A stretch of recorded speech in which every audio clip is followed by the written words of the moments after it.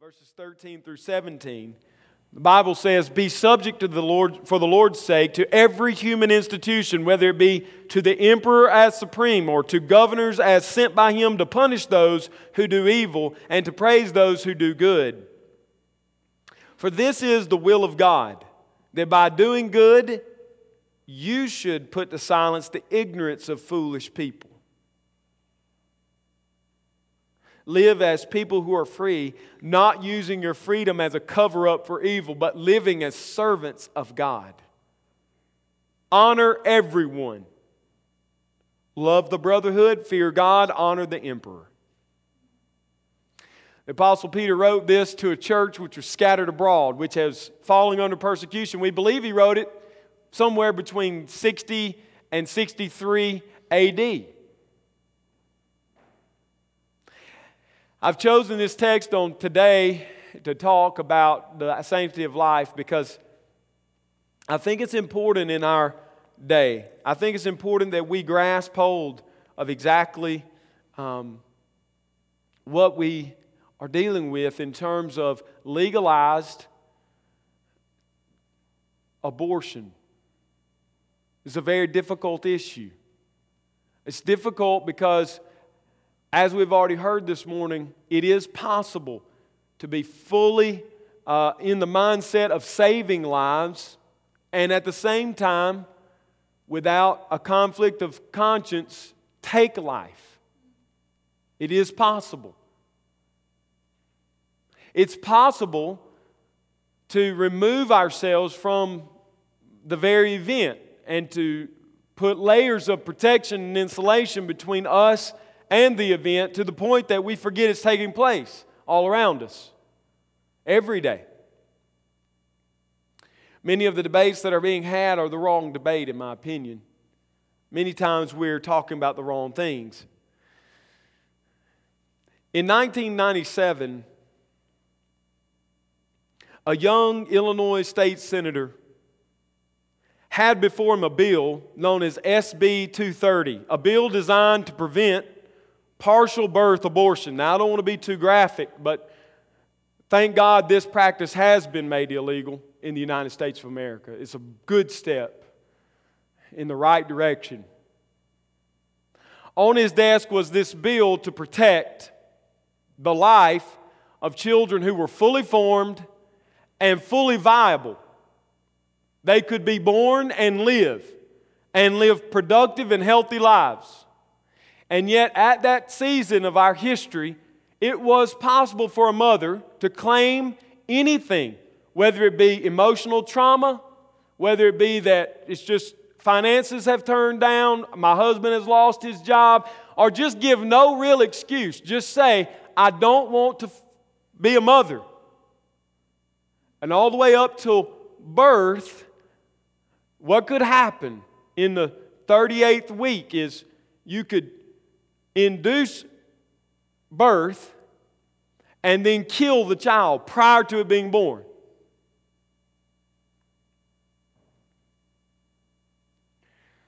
Remember what I said. It is possible to put layers of insulation, stainless steel doors, gowns and caps and masks and scaffolds and gloves on the situation so that we feel better. But the reality of the fact is that here's this bill that would protect at the point of viability all children. In other words, you can abort your child, but you cannot abort it after the child is viable. Science says this child's viable at 24 weeks or 22 weeks. This child can live outside the womb. You cannot kill this child. That's all this bill did. It did not take away the right of a mother who found out she was pregnant at 8 weeks to go in and take the life of her child. It didn't prevent that. Only in these cases. And it did not prevent mothers who were in life-threatening situations from having induced labor. It didn't prevent that. It provided for that, as a matter of fact. So in 1997, this young Illinois senator has this on his desk, and he reasoned like he did in the Harvard Law Review years before. The question of life is one that is hard to answer. If we allow this law to be passed, then we have lost our battle against the pro-life proponents because we have admitted that that child or that fetus is a child, is a human. So if we give protection to any of them in the womb, then we can't stop the legislation which would prevent an abortion at 12 weeks, or because nothing scientifically changes, no matter how far back you go. And so because this young senator refused to allow himself to grasp the weight and the magnitude of taking the dignity and the soulful life of humans, he voted no. The bill did not pass. He, as a matter of fact, stood and spoke against it. State Senator Barack Obama spoke very plainly on that day. And in the days since. In the U.S. Senate, now President, then Senator Obama, consistently voted to expand embryonic stem cell research, which was the newest way that we can move forward the legislation of abortion. He voted against requiring minors who go out of state to have abortions. He voted against causing them by law to have to notify their parents of their decision. The National Abortion Rights Action League gives Senator Obama in 2006 a 100% score on his pro-choice voting record in the Senate for 05, 06, and later 07. In 08, he was questioned during the presidential debate. The term pro-choice and pro-life, do they encapsulate the reality in our 21st century setting? And can we find common ground? He said, I absolutely think we can find common ground. It requires a couple of things. It requires us to acknowledge that there is a moral dimension to abortion, which I think that all too often those of us who are pro-choice have not talked about or we have tried to tamp it down. I think that's a mistake because I think all of us understand that it is a wrenching choice for anybody to think about. People of goodwill can exist on both sides of this issue. That nobody wishes to be placed in a circumstance where they are even confronted with the choice of abortion. How we determine what's right at that moment, I think, people of goodwill can differ.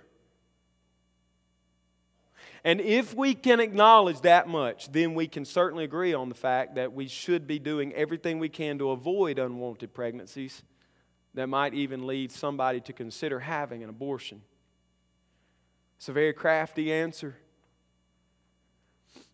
For in the first part he admits it's a moral tragedy, which in a sense is him admitting it's wrong. And then to say, well, we can all differ on whether it's right or wrong in the moment. It's situational ethics.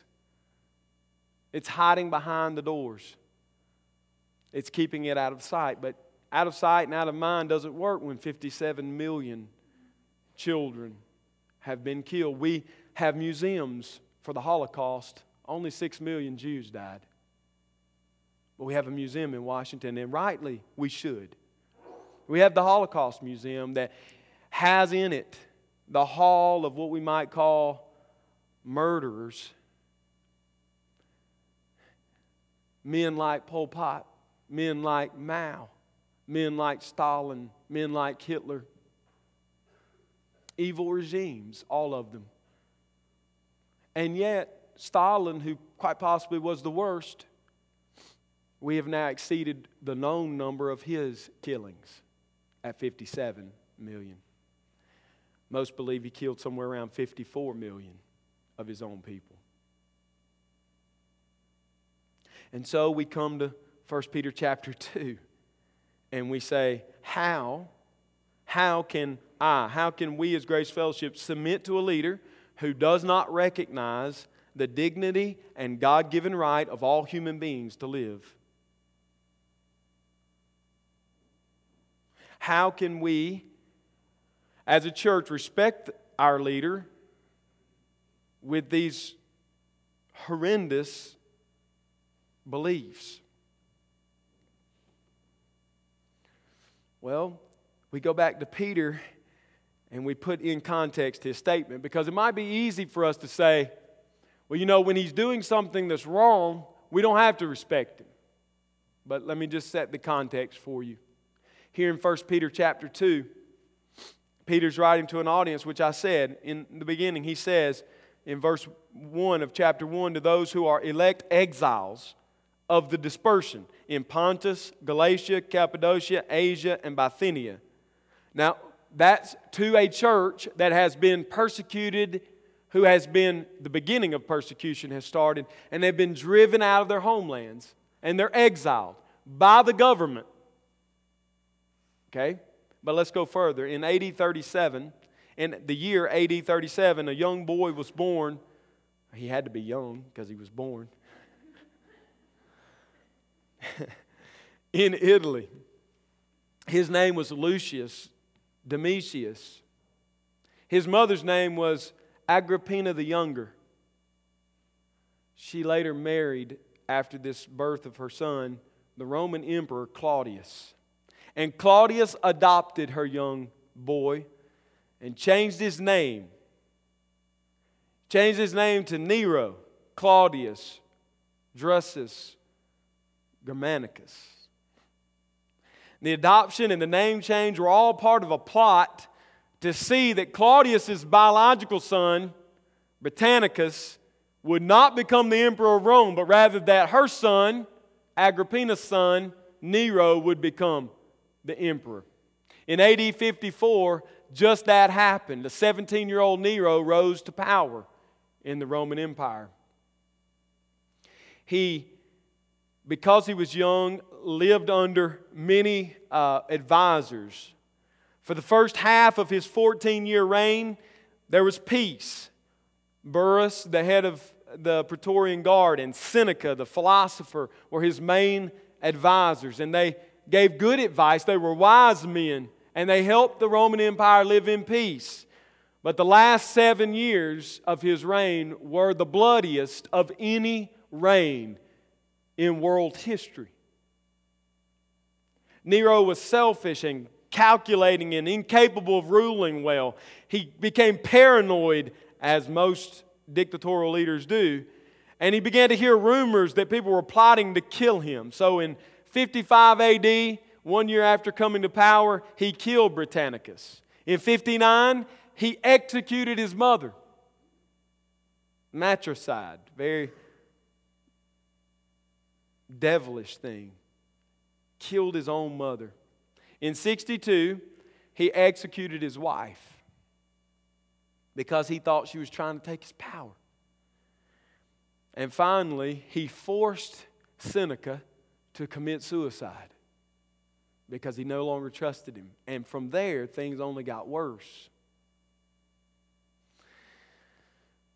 In 64 AD, in July 19th, 64 AD, Peter had come to Rome, we believe, in 63 AD. In 64, a fire broke out in the south part of the city of Rome, and it raged for 6 days. And it spread, and it killed many, and it burned down houses, and it was destroying the city. It was about to die, and suddenly it was revived in the northern part of the city, so that now the northern part of the city was burning. It went on for many days. 10 of the 14 wards in the city of Rome burned to the ground. Thousands and thousands were killed. And it was believed, and it began to be said, that Nero burned the city so he could rebuild it in his own image. And when he heard this, he knew he had to have a scapegoat. And so his scapegoat was the Christian community. He blamed the Christians for being insurrectionists and hating the government, and he began to hunt them down and kill them. Many of you have heard about his famous killings. They're famous because they're hard for us to believe. He stood by and personally presided over Christians being sown into wild beasts' carcasses and eaten by hungry dogs. He took Christians who had done nothing wrong, and He knew this. He took them and He impaled them and He covered them with tar and He used them as torches in His gardens for His parties. Not to mention those that He crucified on crosses, beheaded, all because of His maniacal, paranoid fear and His egotistical, maniacal grip on power. He did all of these things to the Christians. And Peter is writing to the Christians who Nero is killing. Now I ask the first question again. How can I, or how can you submit to a government that is presiding over the deaths of our children? Peter gives us the answer, right? Look what he says. Be subject. The first thing I want to say is we submit to our president and to our government so that the glory of the Lord is extended through our lives. That's the first thing. We submit ourselves. We become subject to. This topic of subjection is used in modern day with almost a sneer. People hate this word, but let me just explain it to you. Biblically, subjection means one who has rights, has authorities, has talents, has gifts, and willingly then steps underneath the leadership of another. We have been given God-given rights, and yet, as free men, we place ourselves under the government. We willingly submit to them. That's what Peter says. Be subject to a maniacal murderer who wants to kill you and your children. Be subject to him. That really is the whole sermon, isn't it? I mean, that's it. You wanted an answer? I wanted to give an answer. That's the answer. We must humble ourselves, though we know that we live in a land where wrong is being done. We still submit ourselves for what? This phrase is important. For what? For the Lord's sake. We don't just submit ourselves because we're passive. We don't just say, well, it would be difficult to resist the government, so I won't. We don't just submit because it's our heritage. We don't just place ourselves in subjection because it's convenient or it's economically viable. We do it for the sake of the Lord. That's why I said we submit ourselves to our president and to our government so that God's glory might be extended. We're submitting ourselves to the rulers God has placed in charge of our lives to preach the gospel. Each of us is commanded by the Apostle Paul in 1 Timothy chapter 2 to pray for our leaders. To pray continually that God might extend them in their life, that He might bless them, and that He might give them wisdom to rule. Peter also is saying that we as Christians should be subject to our authority so that the Lord's glory might be extended. For the Lord's sake, we submit to every human institution, our local, our state, our federal, in the United States, authorities. Or in Peter's time, whether it be the emperor or whether it be governors. Whatever it is, whoever it is, we submit to it. And we do that so they will praise our good works. I'm afraid that often in the Christian evangelical world, especially conservative Christian evangelical world, there's not a lot of praise for us. And the reason often there's no praise for us is because we're not doing this. We are not subjecting ourselves for the Lord's sake. We do it begrudgingly, half-heartedly, with a big protest. And it's not just over the issue of abortion, is it? Let's just break it down. Because some of you would say, well, that's not my issue. Well, okay. I look at my own life this week and I get in my car, I leave this place. If any of you know me, you know how contrary this is to my natural being. I reach above me to my left and grab what? I've just cranked my car, I haven't put it in reverse. What am I grabbing? Seatbelt. Why? Why am I doing it? Because the government says I should. Click it or ticket, right? I don't like it. I personally, in my ideas of the way human government should work in its best frame, that's not their decision, that's mine. But I don't get to choose what I think is a good law and a bad law. Me clicking the click on my seatbelt doesn't infringe my right to worship God, and therefore I have no right to rebel.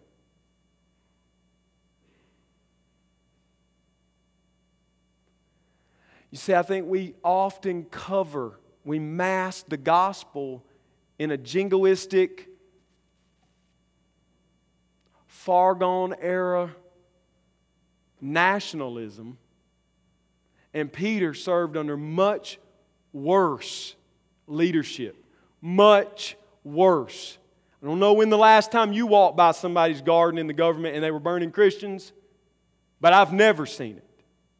And Peter says, submit to them.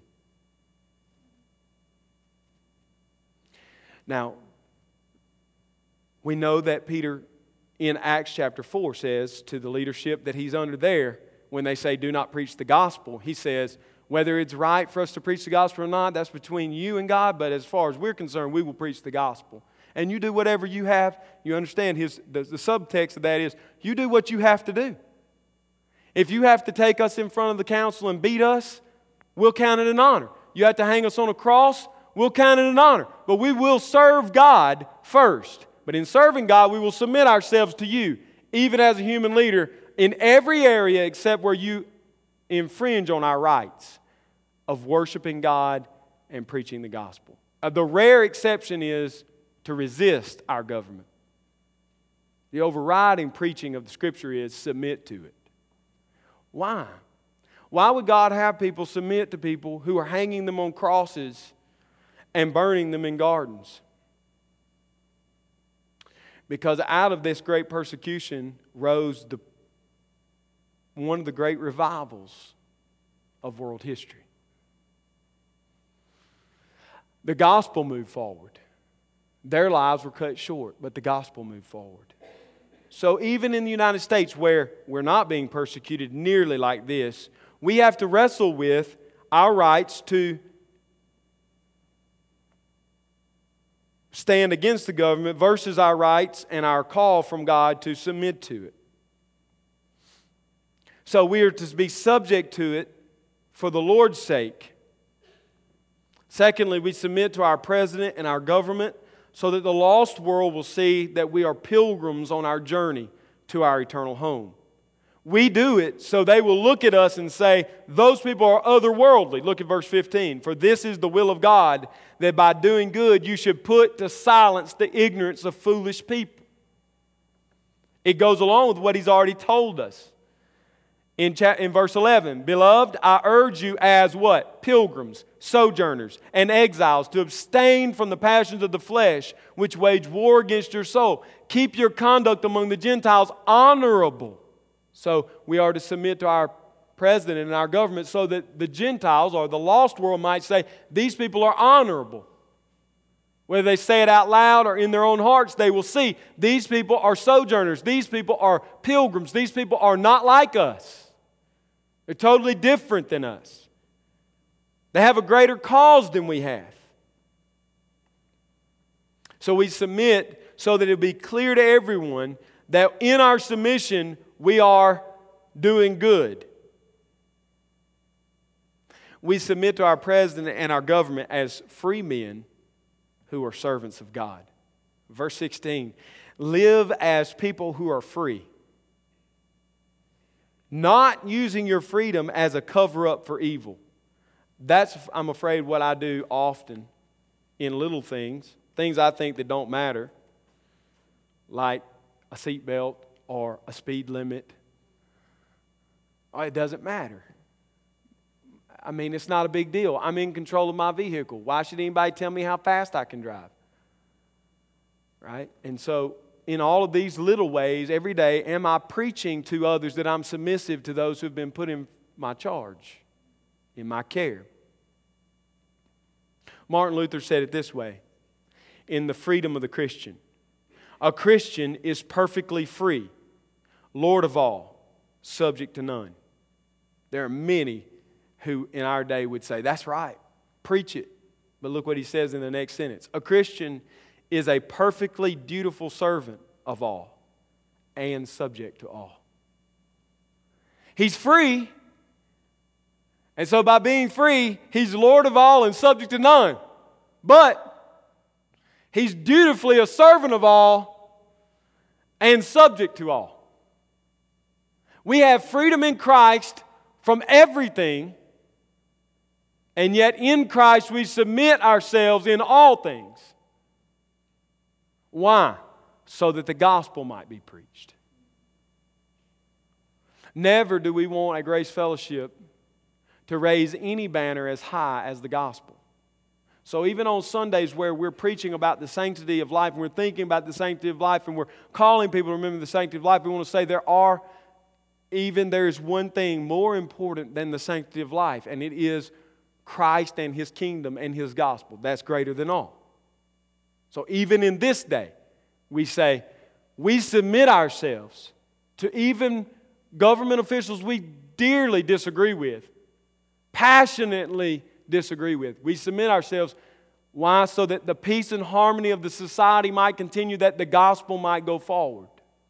So we submit ourselves as free men. We become the servants and subjects of all. It's a paradox. I mean, it's not easy to understand these kind of things. The governing principle of our lives is not the authority. The authority of the government is not the governing principle of our lives. The governing principle of our lives is that we are serving the Lord.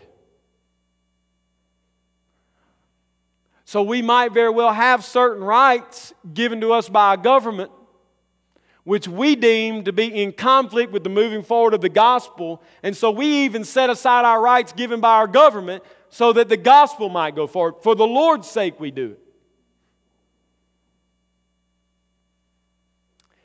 And so we put ourselves in bondage to authorities. We don't do that, but rather we say we are in love with God, and it's out of our love for God that we submit ourselves to our rulers and our authorities. We don't do it because they're good men. We don't do it because we agree with them. We don't do it because we voted for them. We do it because Christ is King, and He has called us to do it, whether I like it or don't like it. We subject ourselves for the Lord's sake, that the glory of God might go forward to all human government. We subject ourselves so that they may see that we are foreigners, that we are pilgrims, that we are sojourners, that we are different than all other men on the face of the earth. We submit ourselves as free people to be the servants of all. And finally, we submit to our president and our government so that it can be said that we honor all men. Verse 17. In the translation, for a long time, I think in several translations, it was translated like one sentence. Honor everyone, love the brotherhood, fear God, honor the emperor. But I don't believe that's the case. I believe that the first honor all men is the command. Honor all men. Now, how will we honor all men?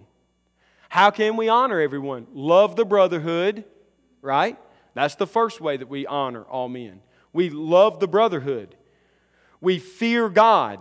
We honor our leaders. We honor the emperor. So we're in honor of everyone. We do these following things. We love those in the church. We take care of their needs. We extend grace to those who need grace. We extend mercy to those in great financial or impoverished states. We live in light of not just a statement that says we're against abortion, but we live a life that says I'm for life. And we do everything within our power to foster a community that champions living, whether that's abortion or whether that's adoption, which this church has championed for years now. Whether that's reproductive rights of women or whether that's counseling women who lose children. Or whether it's embracing children and embracing doctors who have previously committed this sin. We should then, in this community, one way to honor all is to love the brotherhood. And so whether we say, hey, I know what happened, I know what's gone on before, but regardless of all of that, I love you. And I love the work of God in you. And far be it from me to hold against you what God no longer counts in your regard. That's a way of championing life. Loving those who have suffered. More than I think that we have suddenly been trapped and brought into a discussion and we're talking on wrong terms. I guess that's how I would end it, is say, let's start speaking biblically about the issue. We're not anti-abortion. We are for life. Life in the womb, life after it's born, and life until it draws its last breath. We are for life. And we're not just saying we're for it, but we're living that way. We're adopting those who need to be adopted. We're fostering those who need to be fostered. We're counseling those who are broken because of a past abortion. We're loving a child whose mother tried to abort it and then it didn't work and now it's alive without a mom, knowing with scars that it lived when it wasn't supposed to live.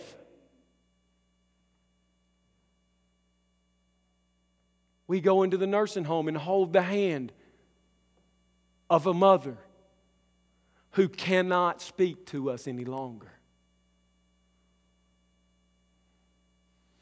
And the guy next door who babbles out of his mind all day. And far from seeing them as lumps of flesh, we see them as humans. And the joy of the gospel overflows in that situation. And the nurses and the doctors and the family members look around and say, these people are pilgrims. They're not like us. They're not from here. You see, I think we've been co-opted into a discussion on an issue like abortion, and we're taking the terms handed to us rather than redefining the discussion.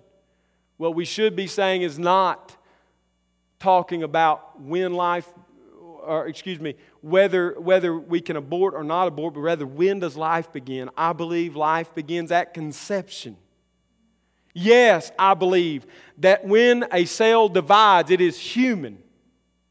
At the moment that it divides, it is human.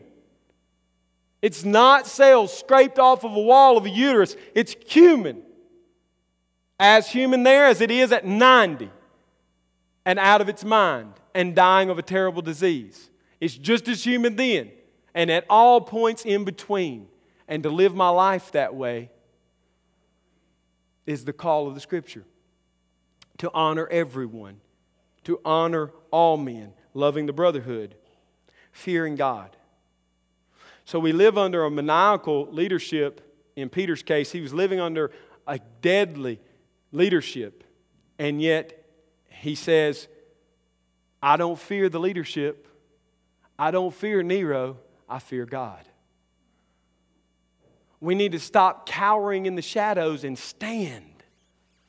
Christians in our generation need to find our feet. We need to stand, not just on this issue, but on the issue of the gospel. We need to call to contrast The reason we're against killing children or ending the life of an elderly man is because the gospel is against it. That's why we're against it. We need to find our foot and stand where the Bible stands. We need to fear God. That is the beginning of wisdom. And we need to honor our president. And this one, for many of you, is very difficult, I know. I mean, just an honest assessment, it was heartbreaking to me in the weeks after the election. Because it seemed to me that the evangelical world's hope was in electing a different president. And that came on Facebook, on Twitter, in conversations, on the TV. Their hope was in that we'd have a new leader. And I would say, if that's where your hope is, you will never find peace in this world. You will never find peace in this world. We do not live in a utopia. We do not live in a perfect world. We live in a fallen world, and so we honor every leader in our life. How can you honor him? He doesn't know you. He probably will never know you. President Obama will probably never visit Grace Fellowship. Right? How do we honor him? We pray for him. Not snarky little prayers about his demise, but prayers for his soul. Prayer for his sleepless nights. For none of us needs to pretend we live where he lives. None of us has 1600 Pennsylvania Avenue as an address, and we won't ever have it. And we don't know what it's like to hold the burdens that he holds. And we need to pray for him, for his soul, for his peace of mind, for his family, and for his last years in the office, that by God's grace he might extend from that office the mercy and grace of God. We should be praying for him. We should, within the limit of the law, again, stand. That's why I preach sermons like this every year, and they're on the internet. And I don't kid myself to think the president listens, but I know very well others who do listen. And so we don't stop preaching on social issues. Where the gospel and social issues meet, we preach, and we preach straightforwardly. So we take that stand both publicly and privately in every conversation, in every opportunity to write, in every opportunity to even stand in the public square and say what's going on here is wrong. I think it's right for us to do those things. It's not wrong. And I think we honor him. We honor him as the president by talking about him. Children, by referring to him. I remind my children all the time. He's not that man. He's not Barack. He's not even Obama. I slip into that kind of talk. He's President Obama. We give him respect in our conversation. Parents, don't ever think that when you're snarky and disrespectful to him, your children don't read in you the right to be disrespectful to you. And disrespectful to their teachers, and disrespectful to a policeman, and disrespectful all the way down the chain. Because in their little minds, if we don't have to respect the man that's in charge of the whole nation in the executive branch, why should we respect anybody? So I think in very simple, practical ways we live it, and in big ways and public ways we live it, but more than anything, we live, we stand, we preach the gospel, the hope. What is the hope? As I end, there are women here who will not admit it, and I'm not asking you to, but you have aborted children. And there are dads here who earlier in life paid for a spouse or a girlfriend to end the life of a child. There are those who have actually carried out the act itself. What would we say? What would we say? What we would say is that the gospel, the fact that Jesus Christ lived, means that you have life if you're in Him. This is not the unpardonable sin. This is not the place where you go and then you can't come back from. By the grace of God, there is a place for you in the gospel. There's a place, there's a home for you in Christ. How can I be so sure? You say, well, I murdered somebody. I violated a basic 10 commandment. How can I be certain that God will love me? The Apostle Paul. The Apostle Paul presided over the death of Christians. We know this. It said that at his feet the coats were cast of the men who stoned Stephen, the first known martyr in the church. And he went from house to house dragging and beating and trying and finding guilty many in that area of the crime of believing in the way and believing in Jesus Christ. He persecuted them. And then he was saved. The murderer, the Christian murdering Saul became the Christian gospel preaching Paul. There's room in the gospel for you, for all of you.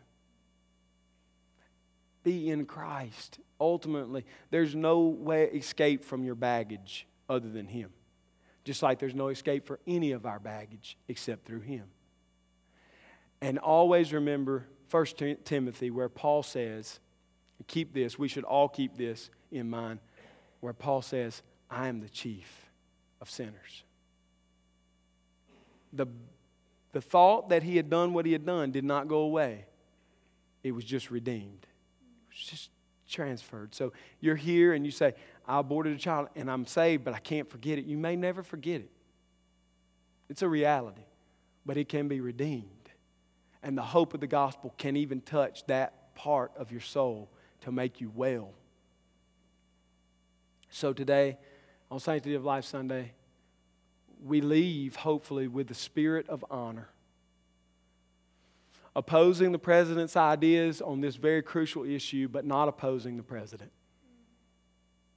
Arguing for the right of life for the newborn and for those at the end of their life and all points in between, but doing it in such a way that the gospel and the name of the Lord is extended.